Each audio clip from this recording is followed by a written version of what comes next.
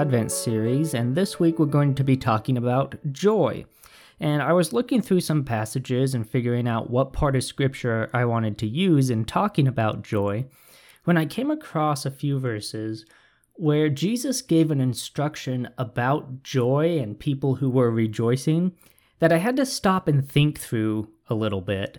And so I want to share this passage with you, because then he goes on and talks more about rejoicing and where our joy comes from. And so it really works well, and I like this passage. It's Luke chapter 10, and it's verses 17 through 24. So just before this has happened, Jesus sends out his disciples, 72 of them at the time, and this is when they have just returned from being sent out from Jesus. So beginning at verse 17, it says, "The 72 returned with joy and said, 'Lord, even the demons submit to us in your name.' He replied, 'I saw Satan fall like lightning from heaven. I have given you authority to trample on snakes and scorpions and to overcome all the power of the enemy. Nothing will harm you. However, do not rejoice that the spirits submit to you, but rejoice that your names are written in heaven.' At that time, Jesus, full of joy through the Holy Spirit, said, 'I praise you, Father, Lord of heaven and earth, because you have hidden these things from the wise and learned and revealed them to little children. Yes, Father, for this is what you were pleased to do. All things have been committed to me by my Father. No one knows who the Son is except the Father, and no one knows who the Father is except the Son and those to whom the Son chooses to reveal himself.' Then he turned to his disciples and said privately, 'Blessed are the eyes that see what you see. For I tell you that many prophets and kings wanted to see what you see, but did not see it, and hear what you hear, but did not hear it.'" So really a lot of joy that is being talked about in this passage, that the disciples had joy and Jesus was filled with joy. But the part that really stuck out to me when I read this was that the disciples were rejoicing in how successful their ministry had been. And they quote that, even the demons, these evil spirits, submit to them, and in Jesus' name. And Jesus, in response to this, tells them, "Do not rejoice that the spirits submit to you, but rejoice that your names are written in heaven." And that really stuck out to me, that Jesus wasn't saying, rejoice that your ministry is successful and that your names are written in heaven. He wants them to rejoice that their names are written in heaven, but he doesn't want them to rejoice that the spirits are submitting to them. And that really stuck out to me, because at first I wasn't really seeing what was wrong with this, because they were doing this in Jesus' name. And they even say, the demons submit to us, and the sentence doesn't end there. It's they submit to us in your name. So they're saying, God, we're going and doing the work that you sent us to do. So you sent us to do this work, and we were obedient and went out and did it. And we saw that the work that we were doing was filled with such incredible power that even demons couldn't stand against it, right? The gates of hell could not prevail against this work that we were doing. And we recognize that this work isn't coming from us. This is work that we're doing in your name, Jesus, and it's only possible because of who you are. And we want to give you the praise and glory and rejoice in the work that you are doing through us. And it seems like a perfectly wholesome thing and really a good thing. And I do want to point out that Jesus is not saying that what they're doing here is wrong or bad. He is simply trying to redirect their joy from rejoicing in the success that their ministry is having against the enemy, and redirect that into rejoicing about the redemption that they have. And it really became clear to me why Jesus was saying this when I thought about the verse in Ezekiel chapter 18. It's verse 23. It says, "Do I take any pleasure in the death of the wicked, declares the sovereign Lord. Rather, am I not pleased when they turn from their ways and live? So in that verse, we understand that what God desires is for all people to come to him.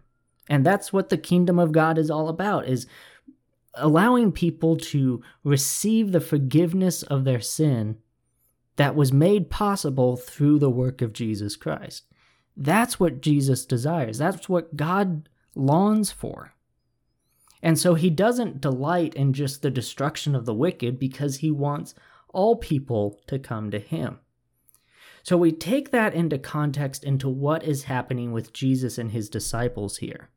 And again, he's not scolding the disciples for rejoicing in how successful their ministry has been against the enemy, but he's trying to shift their focus to help them understand that that really isn't the thing most worth rejoicing about.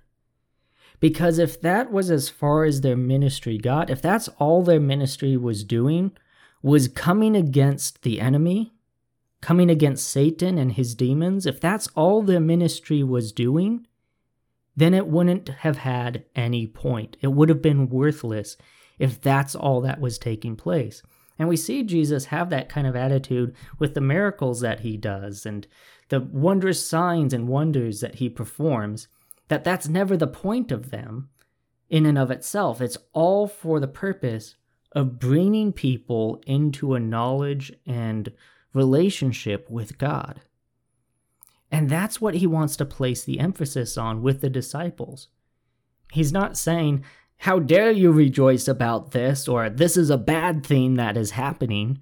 No, he recognizes this is a good thing, right? I see, as you went out, I saw Satan, his kingdom, fall like lightning from heaven. The work that you were doing was powerful. It had instant effects against the enemy's work. And just like lightning, it's instant, it's immediate, and it's also very visible for everybody else to see. So as you went out and did this work, I saw Satan fall like lightning from heaven. I saw the impact that it was having. But rather than rejoicing on, oh, we're coming against Satan, instead rejoice in the power of redemption. Because that's really what this work is all about.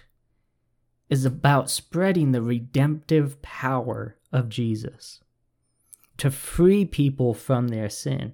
And I like that he also doesn't just say rejoice that other people were being saved and rejoice that others are being redeemed. He tells them to rejoice that their names are written in heaven, which is also very powerful because that means that if their ministry is not successful, which isn't entirely up to them because somebody could still choose with their free will to reject the word of God and reject the message that they brought, and their joy shouldn't be dependent on whether or not others are accepting Christ, because regardless of what happens in their choice, the disciples have still received that redemption, and that is something that can never be taken away.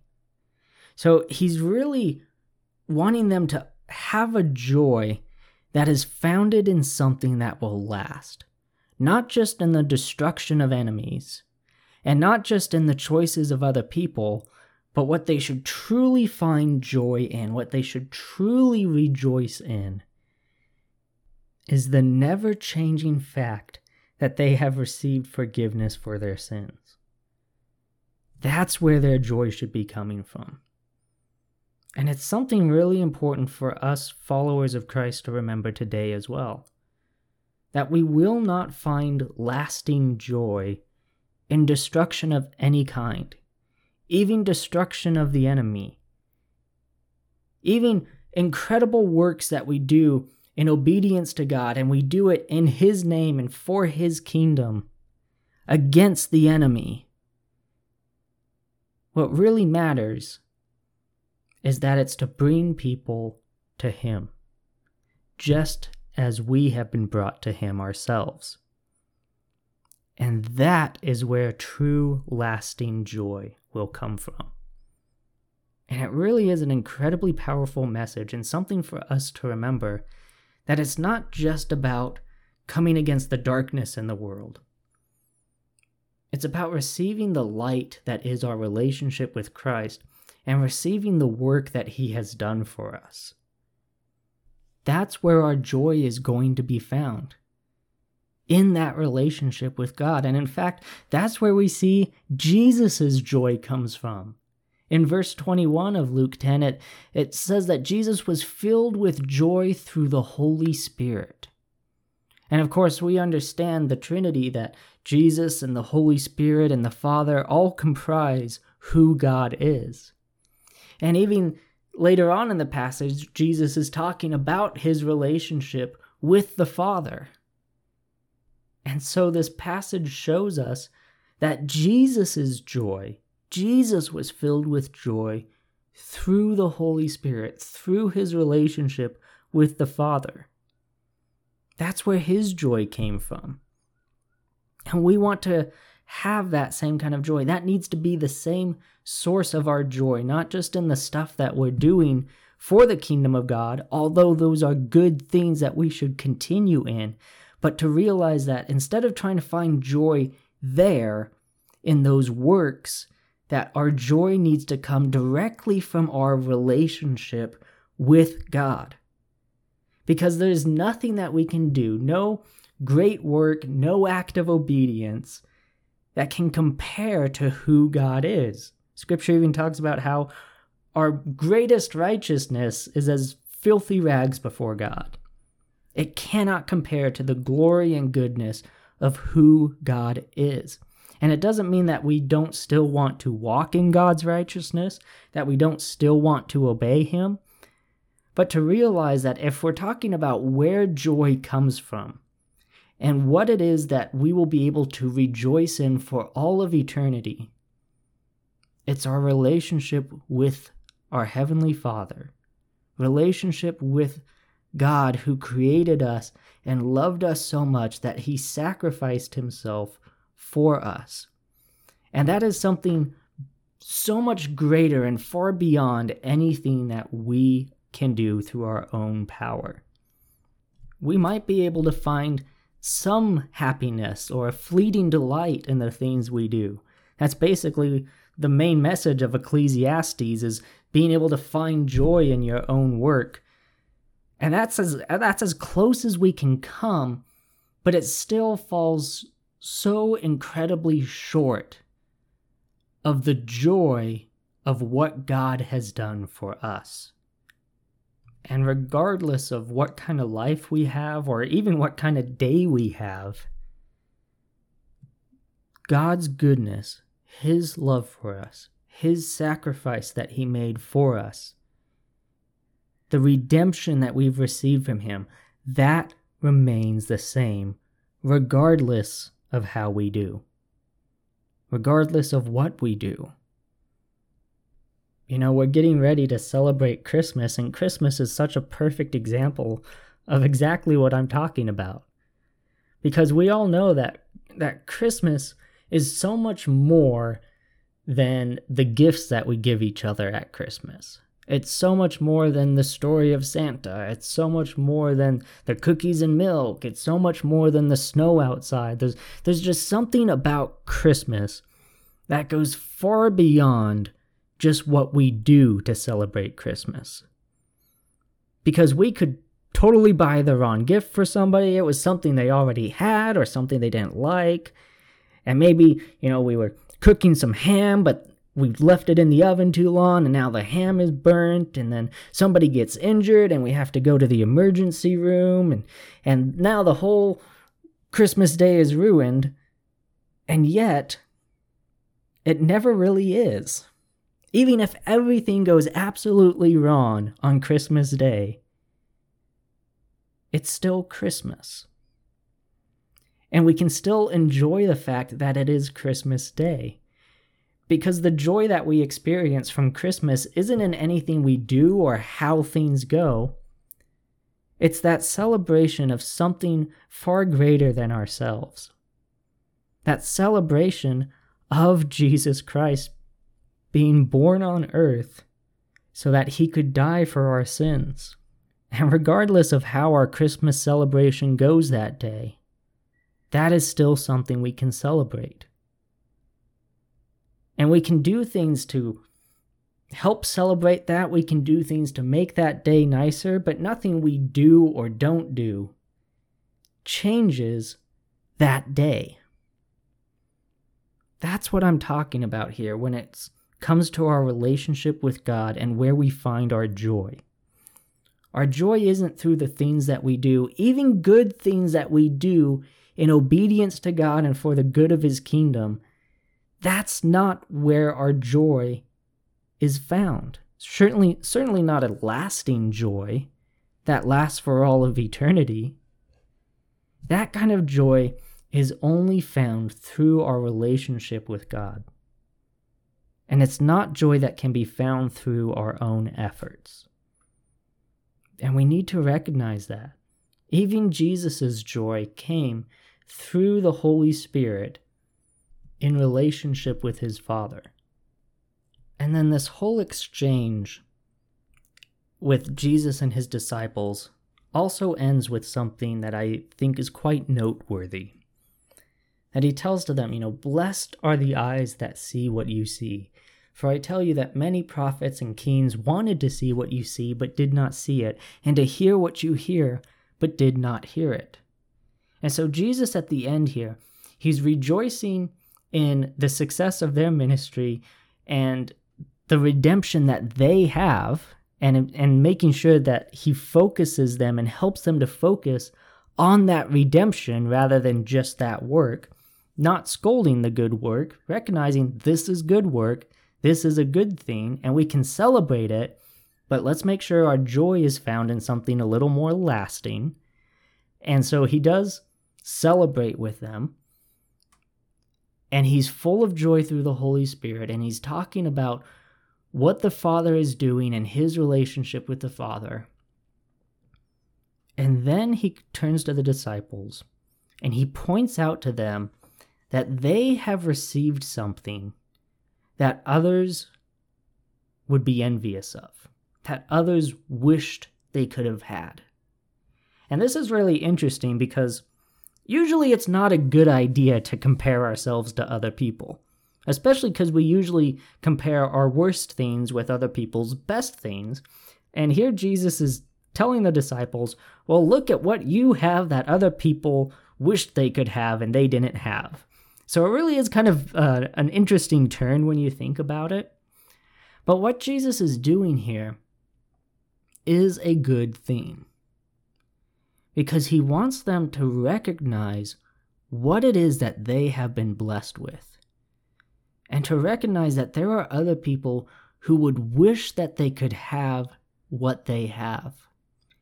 And He's telling them this not so that they can be boastful about it and prideful of, oh, I must be so great to be given this, but simply so they could honor and truly be thankful for the gift that they have received by being able to walk with and do ministry with Jesus Himself. And this is still showing the disciples and showing us where joy comes from, because joy is found in a recognition of our blessings. And when I'm talking about blessings, I'm talking specifically about what we receive from God. Not just the nice things that we have, but what God has gifted to us. And that's really what makes Thanksgiving such a joyful time, is that we spend time doing exactly that, of recognizing all that we have been blessed with, and that's what makes that day such a joyous occasion. And it's also what makes Christmas a joyous occasion, because we are celebrating in what God has given to us, Jesus Christ, and the work that He has done for us, so that we can be redeemed from our sins.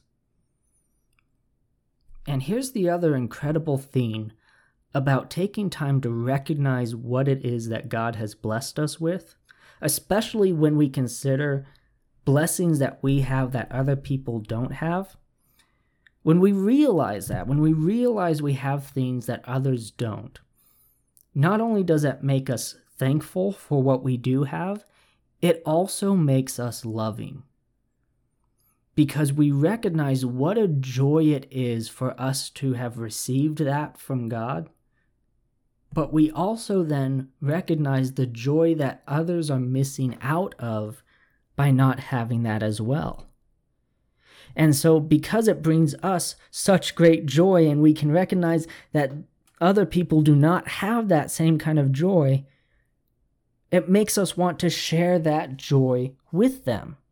We do that with mundane things all the time. If we watch a great movie or read a great book that we absolutely love, we don't just hold on to it and say, boy, I sure hope that nobody else watches this movie or nobody else reads this book because I enjoyed it so much that I just want to keep it to myself. That's not at all what we do. We do the exact opposite. We start recommending that thing to other people. Sometimes people we don't even really know that well, but just because we like this thing so much, oh, you need to check this out. Oh, you should watch this movie. You should read this book. It's so good, and I'm sure you'll love it. And I love it so much, and I want other people to have the same experience that I've had. That's what happens. And it's the same thing that happens in regards to our blessings from God. That we say, I want other people to experience this as well. I want to share this with other people. Sometimes that even moves us in such a loving way that we're willing to part with what we have so that somebody else can have it. Simply because we recognize what a wonderful thing it is to have that.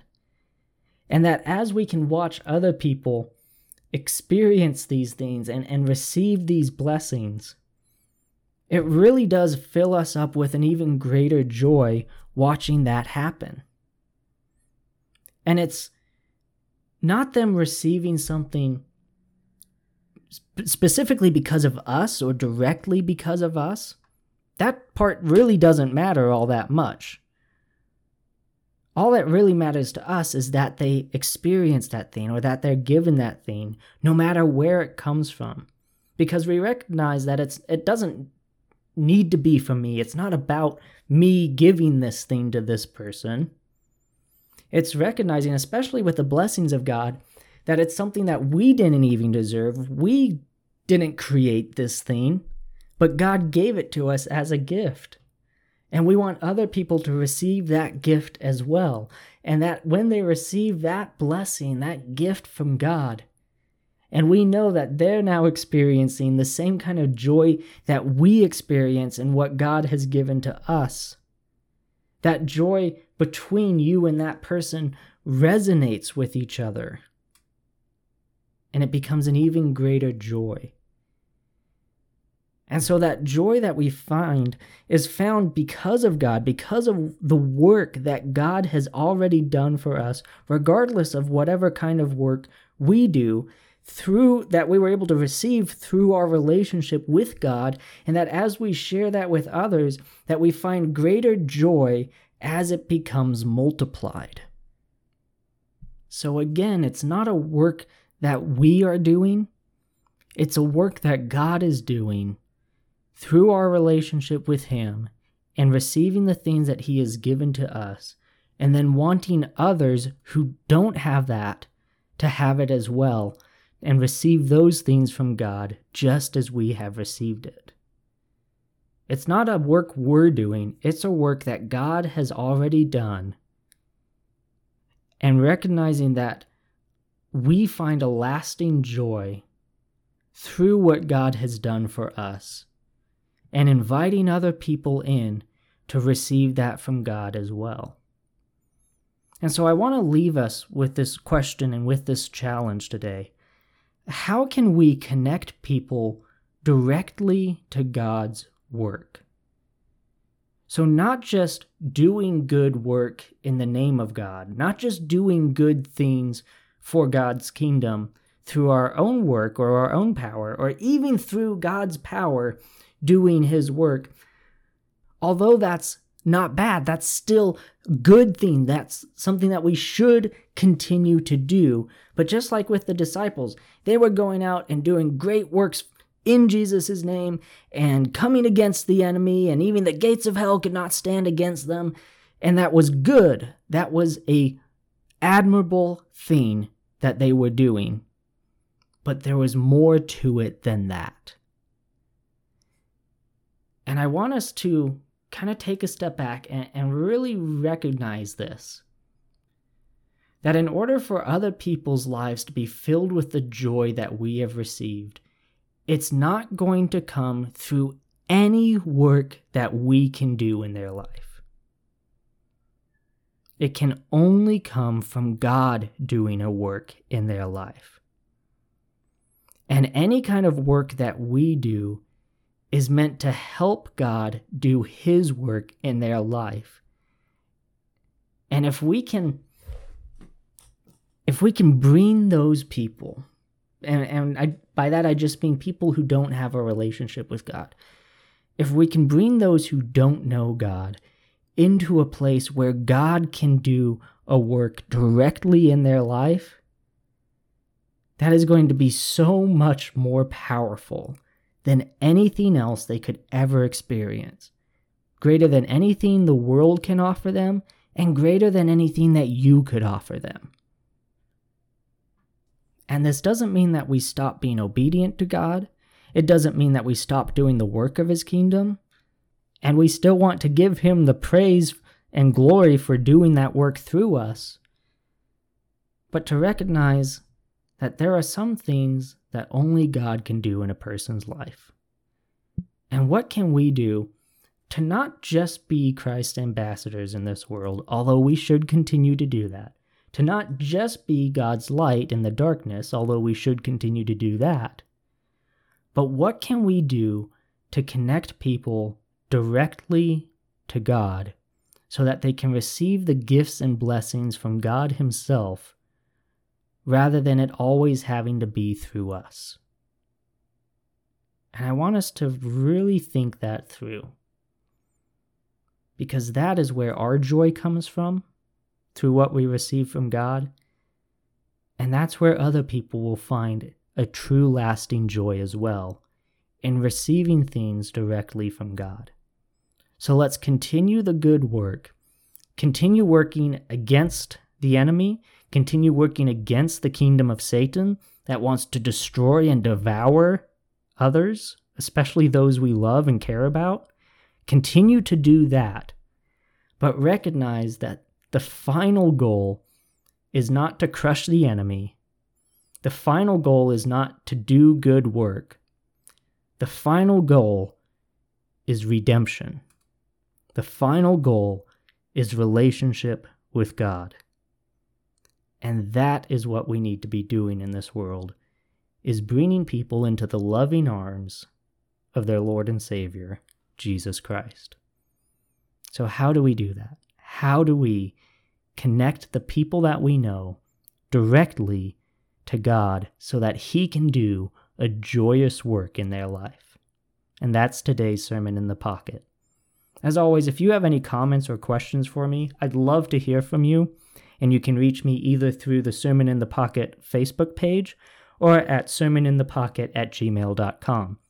And I encourage you, wherever you're listening to this, to like this, rate it, share it, all the things that you have to do to help get the message out there so that others can receive this joy that we have all received as well. But until next time, thank you for taking the time to listen, and I pray that God will bless you as you go throughout your day.